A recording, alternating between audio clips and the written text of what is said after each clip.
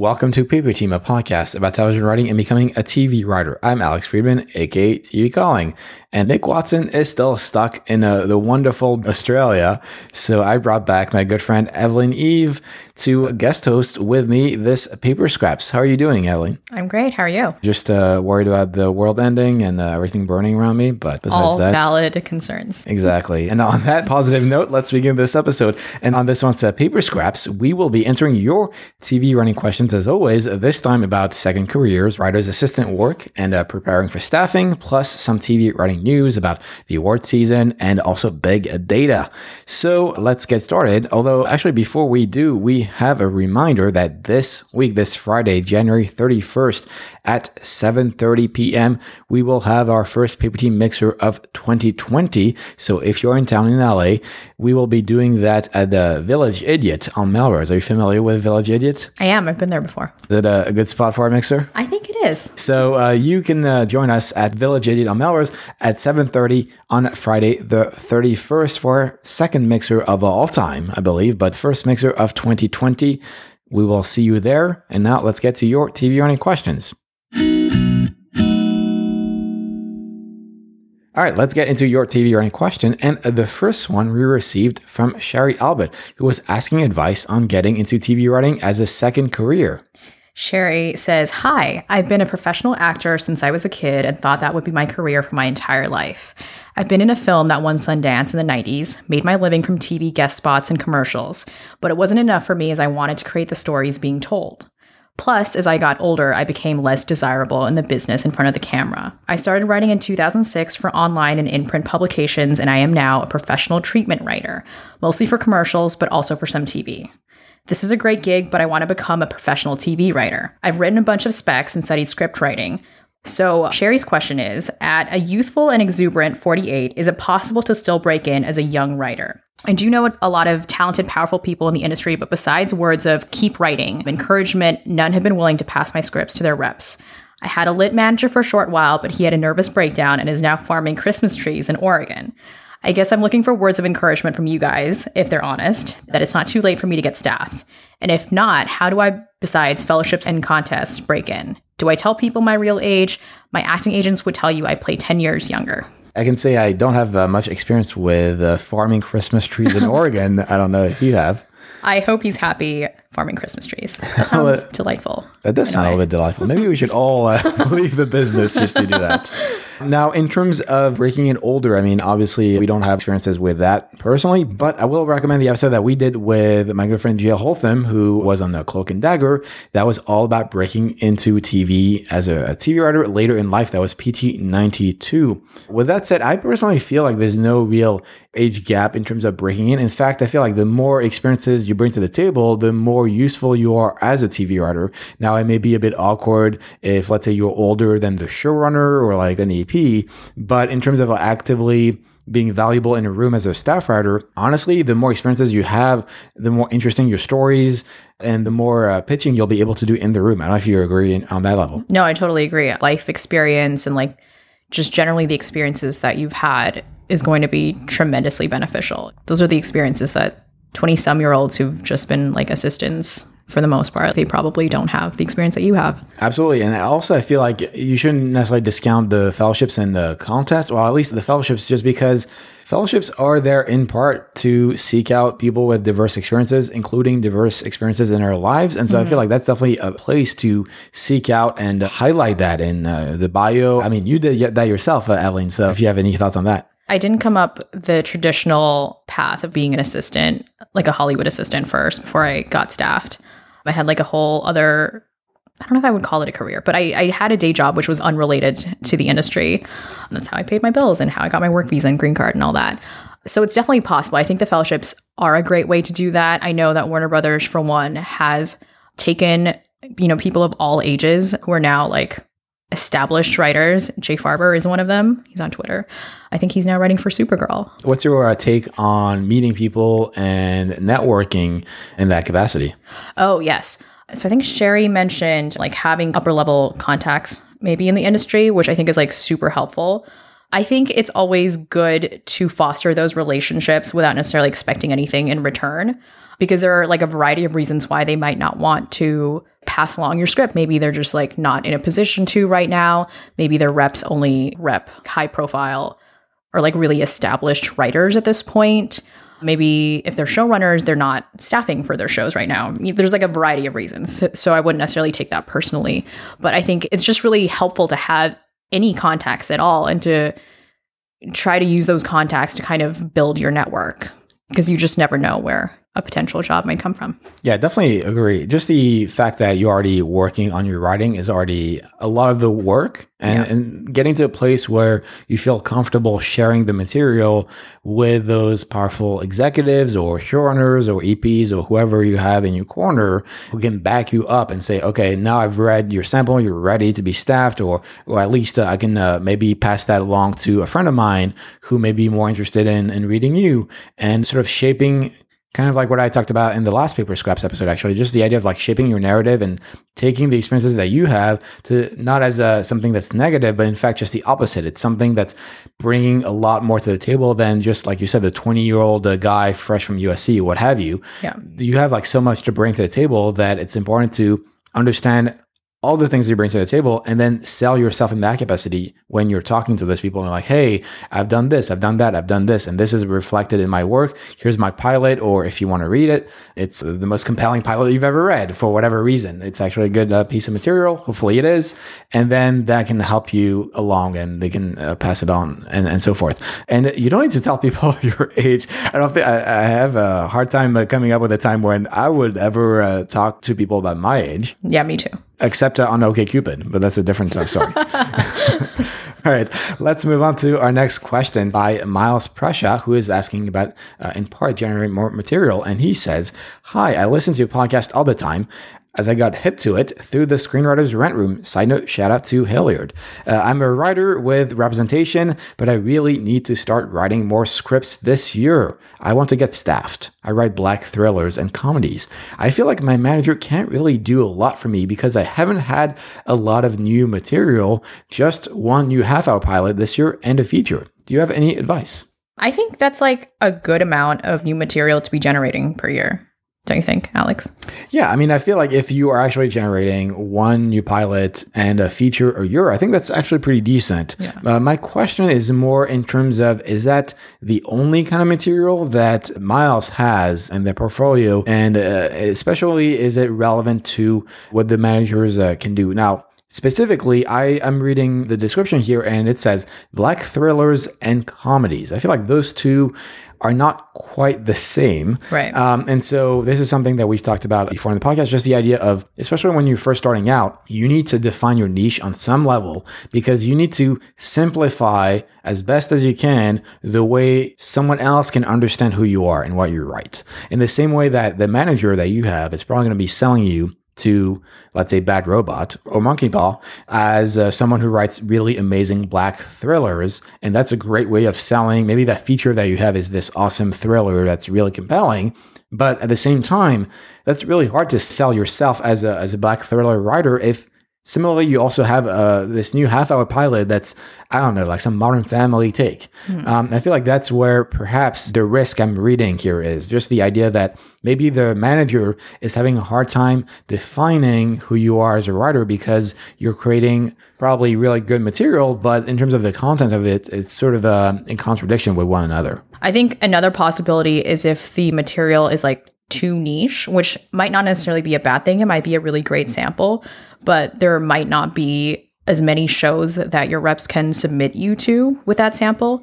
That's also another possibility. So I think it's like it's a good conversation to have with your reps in terms of like, what samples do you have? What are you excited about writing next? And what samples will help you get staffed? I completely agree. Just the fact that communication is important cannot be overstated, especially when it comes to your reps. A lot of people, I feel, are afraid of having conversations, even unpleasant conversations with their reps because they'd rather keep their frustration to themselves. Even though if you're at a place where you feel frustrated with your manager, then there's no shame or problem with sitting them down. I've done that last year, just sitting them down and explaining, hey, I feel a bit frustrated because I've been generating material, I've been and giving you the samples. I feel like I've even given you directions. I've told you, okay, I feel like this is perhaps the places where I want to go to. Why is this material not being received well? What do you feel I should be doing to help you do your job in that capacity? Yeah, I think it's like an ongoing conversation. Have you had much experiences with your reps having those conversations? What have they been like? I think I have gotten a lot better in terms of communicating. As you said, when you're first repped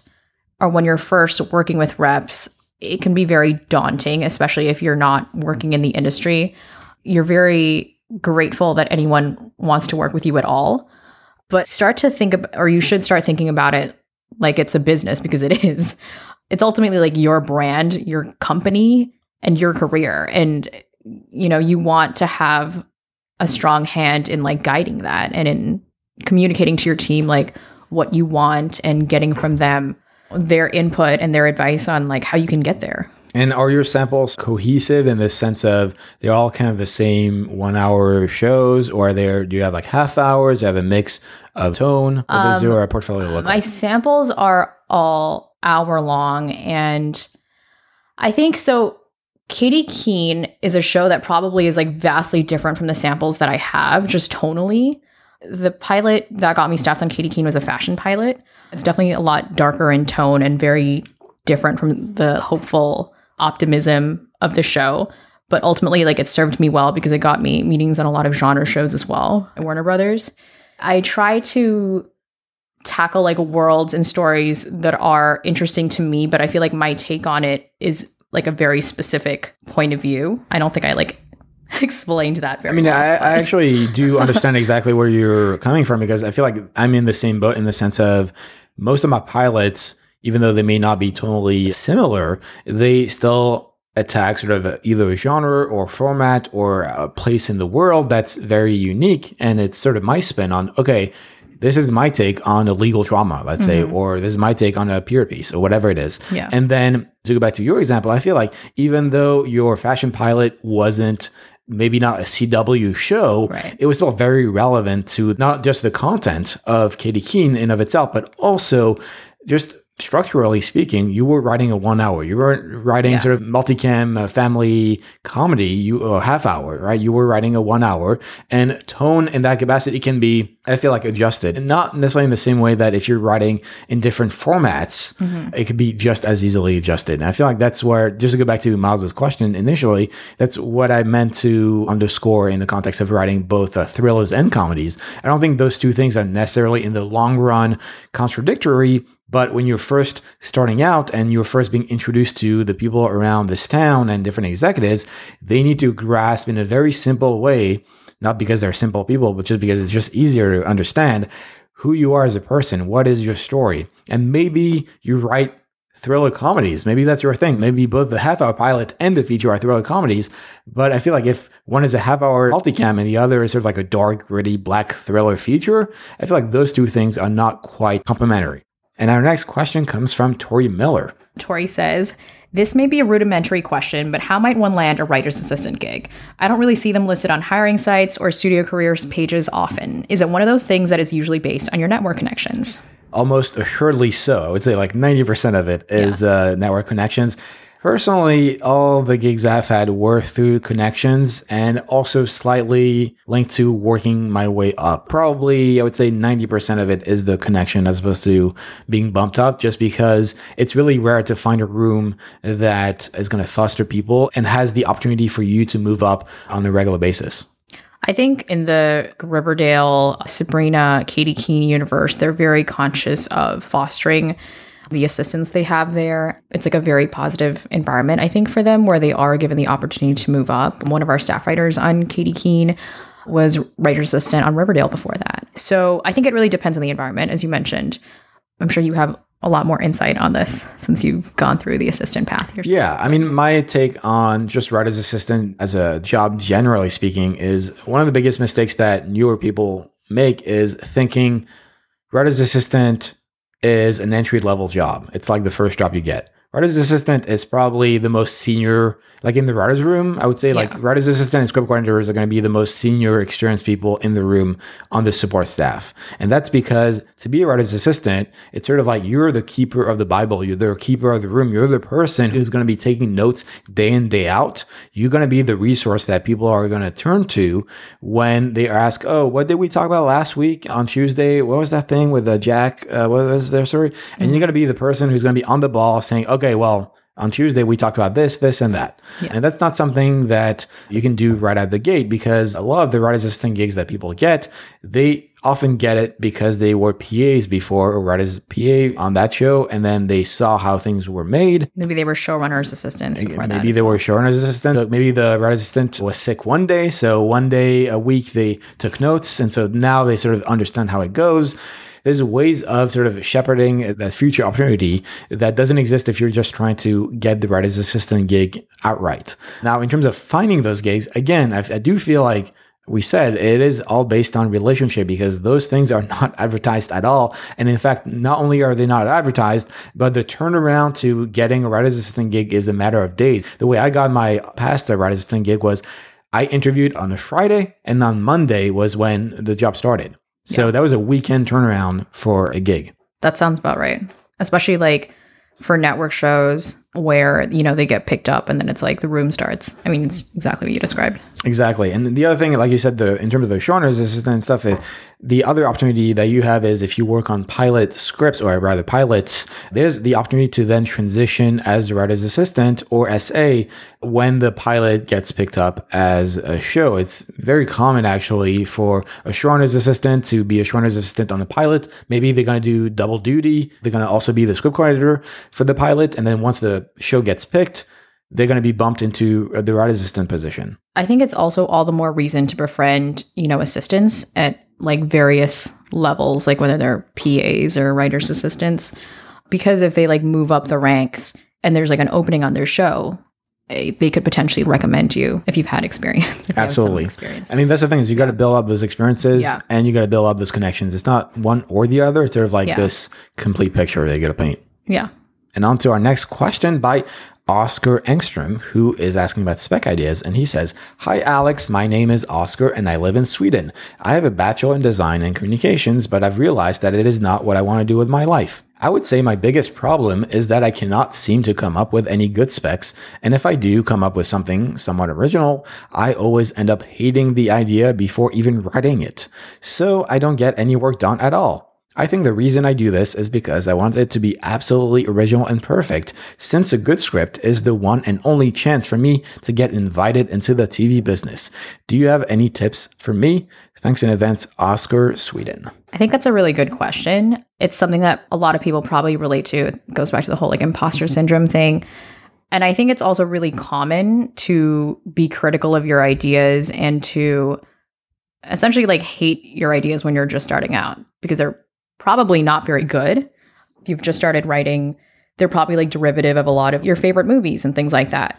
But I think it's important to like think about like what you're passionate about and what you're obsessed with, just like topics, characters, real life events that you can't stop thinking about. That's typically how I like to approach what I want to write about, because those are the things that you'll continue to be passionate about as you write.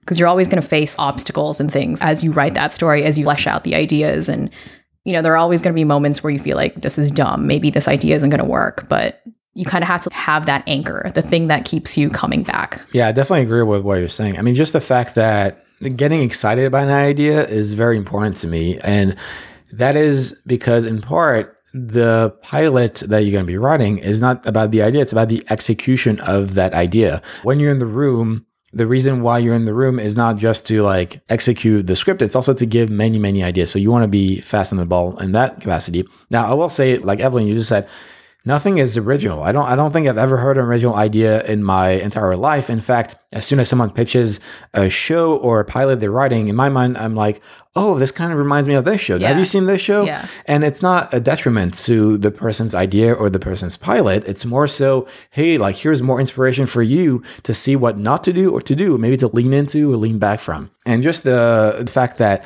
you are critical of your ideas isn't something that's negative necessarily. I mean, like you said, again, the imposter syndrome is something we all struggle with. It's something that we all deal with. So I don't think that's necessarily a bad thing. It's more to do with, okay, I understand that right now I may not be super happy with the idea, but maybe I'm still excited about what I'm trying to say here, and I can save it in my mind by executing it in a specific way. Maybe I want to take this idea and I want to do like a David Lynchy thriller pilot thing. And then this is going to push you forward into writing that script in a way that maybe an hour ago you weren't super excited about, but now you sort of know, oh, this is actually a fresh take on something that I've not seen before. Yeah.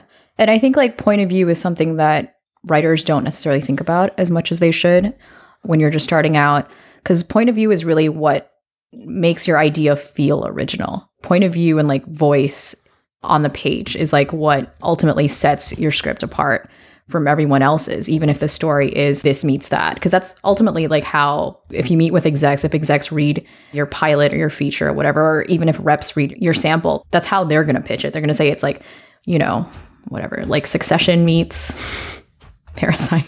They're two very similar things. Succession meets Parasite are two very similar things. But yeah, Parasite isn't a wholly original idea, but it's like it feels very original and different because it's a different point of view.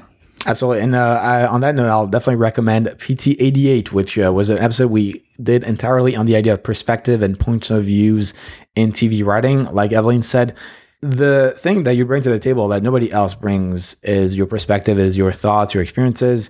When we say write what you know, we don't mean like write what you know. Oh, I know how to make bread, so I will only write shows about making bread. It's more about write what you know from an emotional place. It's, okay, I know what it feels like to be broken up with or to lose someone or to not find my keys, maybe. And that frustration that comes with it. That is why you write what you know. It doesn't mean what you know literally, because otherwise we would not have sci-fi, for example. It's more about the emotional truth that you bring to the table. And to your point, Evelyn, just the idea that you have those thoughts in your mind, you are maybe excited about an idea initially, and going back to what made you excited to begin with, those themes that you want to explore, I feel like that's, like you said, like a good anchor to get yourself going into writing and executing the idea. Even if maybe you're not super excited by, or you feel it's not wholly original, there's a reason why in the first place you were excited by that idea. There's something in the back of your mind. Maybe you saw a show, maybe you saw a movie,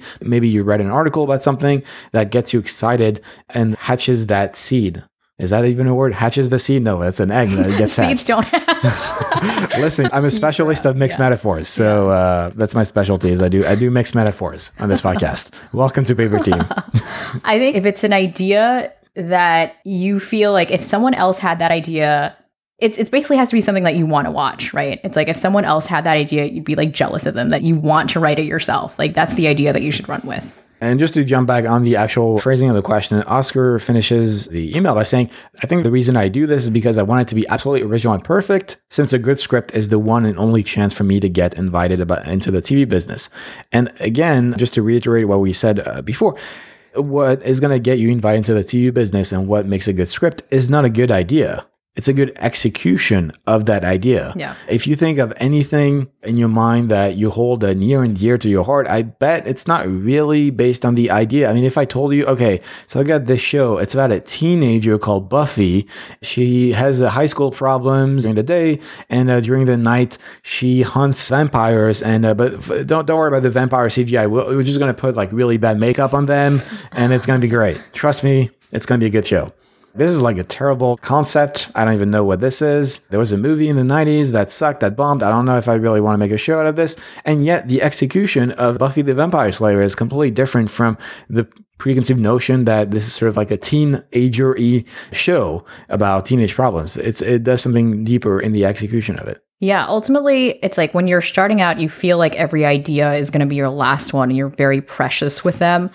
But that's something that you kind of have to get past in order to become like a professional writer. As Alex said, it really is about execution, because down the line, hopefully you'll have opportunities to like pitch on IPs, and you have to have like your own take on other people's ideas as well, whether they're like fairy tales or like public domain properties, things like that. So it's like being really precious with, you know, the handful of ideas that you have now doesn't behoove you in the long run. On that note, let's move on to our final question of the week from Michelle Tompkins. And she says, "Hi, Alex. My reason I signed up for your site is that I am going to enter all the TV earning programs this spring and want to get some tips that will help me get on the right path. I have an eclectic background, a film major from Columbia, radio DJ, talent agent, publicist, spokesperson, and media manager. But 3 years ago, I switched careers to get back into writing. I want to write for TV, so I'm recalculating route and figuring out what I need to get there in the next year or so. My biggest problem is that I am not sure how to get started beyond affixing ass to seat and writing a couple pilots and spec scripts. My second biggest problem is what do I need to do to get in the right spot to get in a writer's room? Thanks, Michelle." Okay, so there's like a couple of different layers to that question. I think one was about fellowships, which I think I can talk about a little bit. I think for the fellowships in general, if you are applying for the first time or if you haven't made it to the second round, the advice that I would give is to choose a spec for a show that you're very familiar with, that you're super comfortable writing, that you feel like you know the characters and the world of the show. It's basically like the dream show that you would want to write for, I think is like the right show to choose. And I think it's also important to choose a show that's tonally similar to the pilot you would submit if you got invited into the second round. It goes back to the idea of like being definable as a writer, that you have a very specific brand as a writer so they can understand like who you are, what kind of shows you would potentially get staffed on.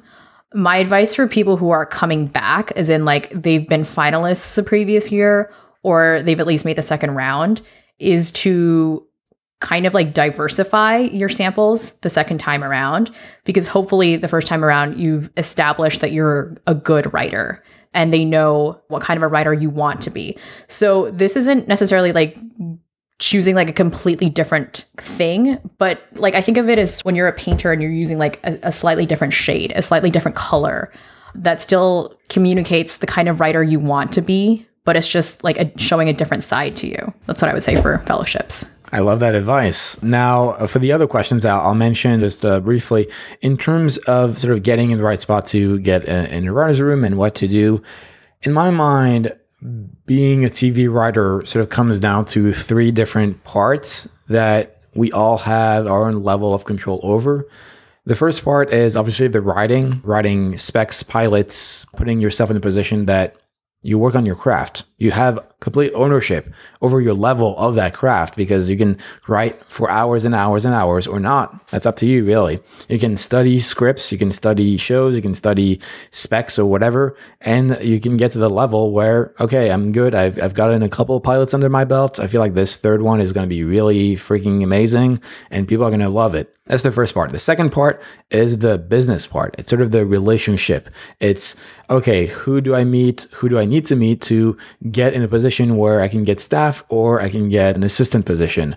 What that means is meeting executives, assistants, showrunners, other writers, people at your level, people above your level, people under your level, maybe all those places, and sort of putting yourself out there on the business side, networking in the nice way, not networking as in, hey, what can you do for me or what can I do for you? But more so, hey, you're a friendly human being. I'm a friendly human being. We have all these things in common. Let's bond over these common jelly bellies or whatever. And lastly, the third thing is yourself. I would say like you as a writer, as a human being, this is another thing we covered recently on the podcast, just the idea of like taking care of yourself, of your mental health, physical health, all that stuff, but also defining who you are as a person, understanding your brand, essentially, even though brand may be a bad word, just who you are as a person, ways for other people to understand who you are on a creative level. Now, Michelle, you mentioned that you were a film major from Columbia. You were a radio DJ, talent agent, publicist, spokesperson, media manager. You've got so many awesome experiences.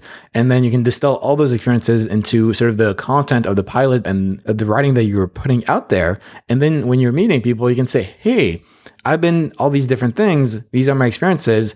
that translate to this amazing pilot. And then if you're in a position where they're going to be reading you, then they're going to be reading you with sort of like that emotional baggage of, hey, I know this person kind of like lived through these experiences. The pilot is really amazing. That would make a lot of sense to meet this person for staffing on this show about a radio DJ or whatever it is.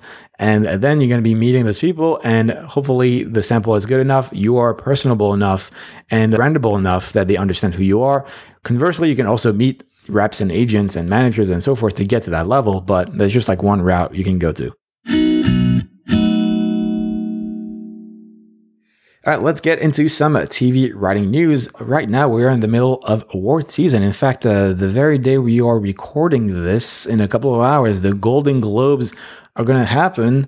I don't particularly care for the Golden Globes, but what are your thoughts? Oh, there you go. This is a TV podcast, so we should probably talk about TV more. Probably, yeah. I am obsessed with Succession. I want Succession to win everything. Succession is probably the best 1 hour of last year. I would say Succession. Yeah. What are your best TV shows of 2019? Ooh, okay. Succession is on the top of my list. I also really enjoyed Watchmen.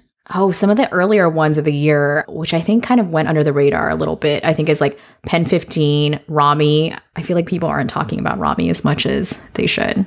Yeah, wasn't that on Hulu? Yes, both Pen 15 and Rami are on I feel like Hulu is a little bit of a death sentence. I feel like except for Handmaid's Tale, everything else. I mean, Pen 15 gets a little love. I think Rami got a little like less love, but they're both, I think, groundbreaking shows, honestly. They're both half-hour long comedies.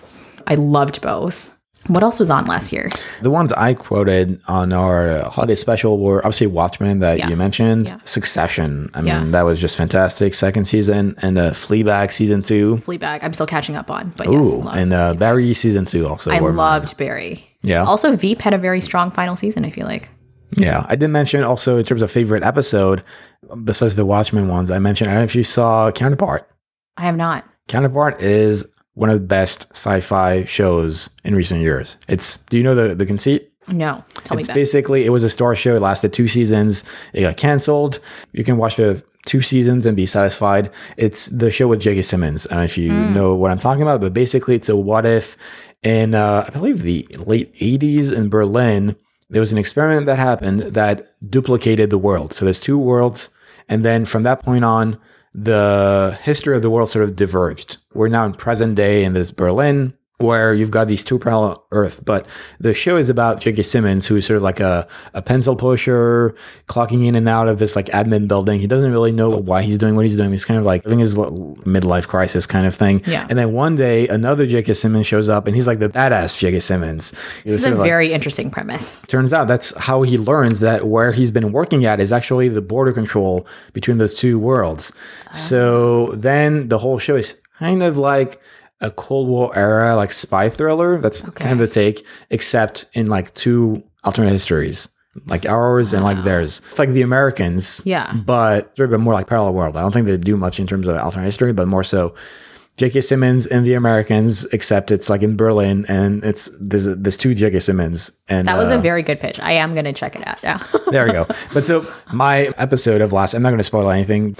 There's 2 great episodes on the show, one in the first season and one in the second season, that do what The Leftovers and Watchmen did a little bit, which is kind of a close-ended, character-focused piece through and through, just telling like one person's story all the way through. My episode for the second season was one of my favorite episodes of last year, but it's like a long tangent because Counterpart is definitely not nominated for anything. That's a bummer, really. Yeah, it is a bummer. Wait, what else is nominated? All right, so for Golden Globes Best TV Drama, that was the other one I was going to mention, The Crown. Oh, I love The Crown so much. So one good. Of my faves, yeah. Big Little Lies, Killing Eve. Killing Eve was great. I love The Killing Eve. Morning Show, not great. Succession. So there you go. In terms of TV comedies or musical, for Golden Globes, Barry, Fleabag, The Kominsky Method, Maisel, and The Politician. The thing that nobody has seen. I have seen all of The Politician. You have seen all of The Politician? Yes. All right, so who do you want to win for Best TV Comedy? Barry, and I'm assuming Succession for Best Drama? Yeah.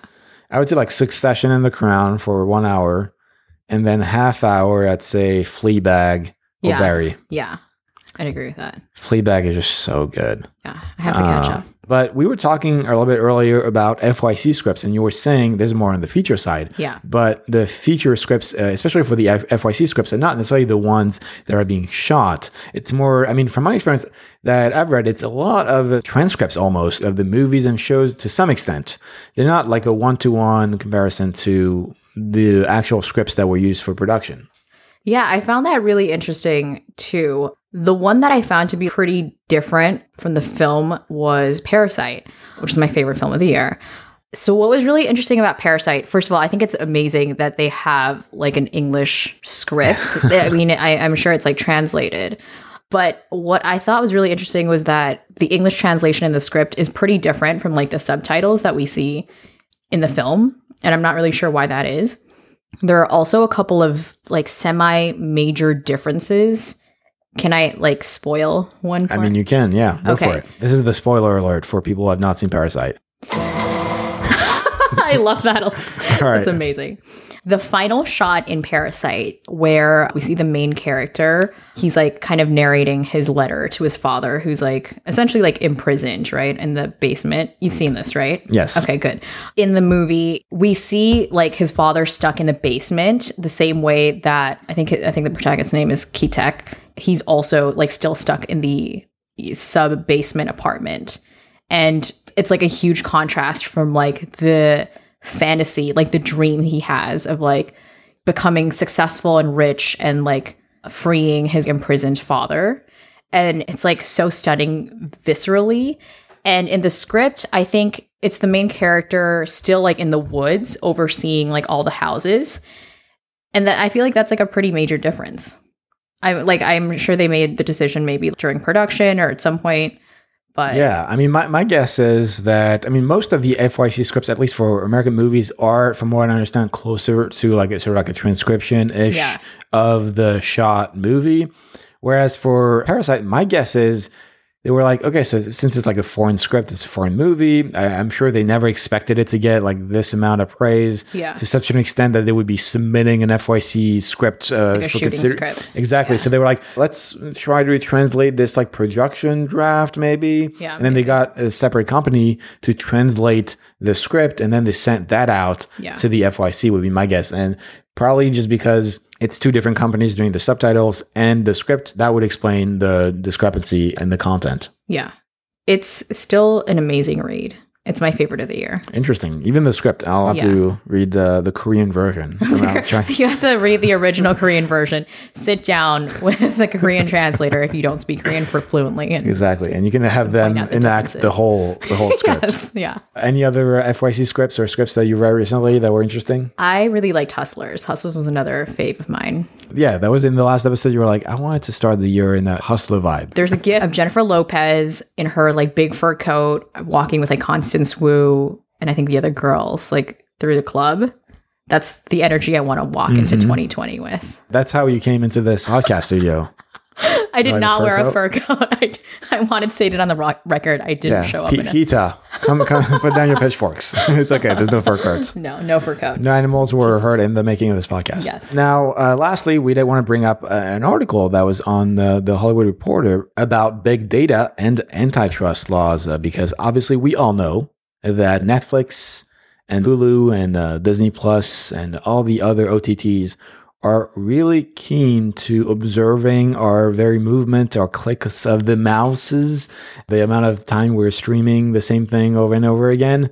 And they just have a lot of data to use on their service and maybe sell or do something with it. So anyway, a lot of the antitrust agencies and entities are looking into potentially battling, down the line, the big OTTs in the same way that they're already actively looking at Facebook and Google hoarding the data.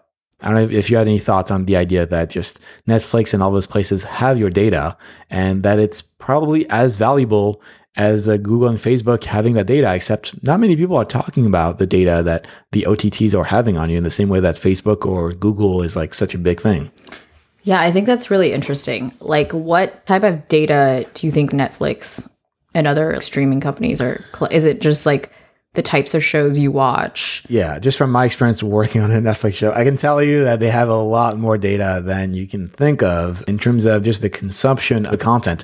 I mean, obviously they know the amount of time you've watched something. They know the length, where you skipped, where you rewound, all that stuff.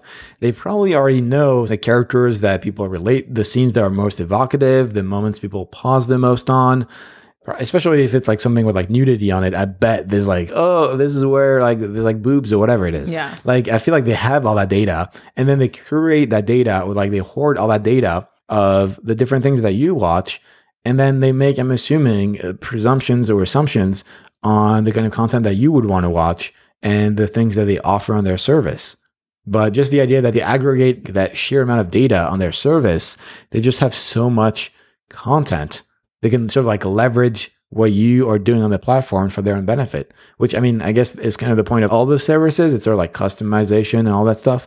It's a little bit peculiar in my mind that nobody's really thinking about the data that Netflix has on us, even though I would say that most people listening to the podcast and most people here spend more time on Netflix than on Google or Facebook. That's probably very true.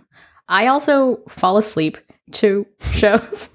So I feel like the data that they collect isn't necessarily all that accurate, just based on me personally. Because if I'm like falling asleep to like Great British Bake Off, and that's like hours of it's just like playing, or, you know, whatever show happens to be my bedtime show. That's not me necessarily binge watching that show. That's the show that I choose to fall asleep to. I'm just putting that out there for Netflix. That's true. Okay, Netflix, if you're listening. Those 10 hours of Criminal Minds are not, they're not indicative of what I really like. I would say they would probably make an educated guess that that's what happens just based on the time of day you're watching it and then the amount of time you're like looking at it before they pop into the, are you still watching? Keep watching, keep watching. That's probably what that button was made for. Yeah. It was for people like me falling asleep. Are you still watching the Great British Bake Off? At 3 a.m. Yeah. And on that note, before we go, don't forget that we are now on Patreon. We promise you we're not harvesting your data. But if you enjoy this episode, please consider supporting Paper Team via our Patreon page at paperteam.co/Patreon. That's Patreon. You'll get access to our Paper Patreon podcast, cheat sheets, and there's also a dedicated Paper Tees slot. Because remember, Paper Tees is back next month. So just for our Patreon supporters, if you submit your teasers of 8 pages or less at paperteam.co/teaser, and you are a Patreon supporter, there's a pretty good chance you will be getting feedback on air in our next Paper Team session. But to get on Patreon, that is at paperteam.co/Patreon, Patreon. And on that note, thank you as always for listening to this episode. And thank you, Evelyn, for joining us. Thank you so much for having me. Of course. You're getting all the show notes for this episode, including the articles that we talked about at paperteam.co/167. As always, I'm on Twitter at TVCalling. And I'm at Evelyn Eves. Excellent. And if you have any thoughts, feedback, ideas for future episodes, you can always send them to ask@paperteam.co. And next week, Nick will be back as we will be tackling a jam-packed episode all about knowing your worth as an assistant. In the wake of #PayUpHollywood, we will be taking a deep dive at what you should be expecting and asking for as an assistant in a writer's room or an industry desk, as well as many tips on negotiating your rate and bonuses. So we will see you next week.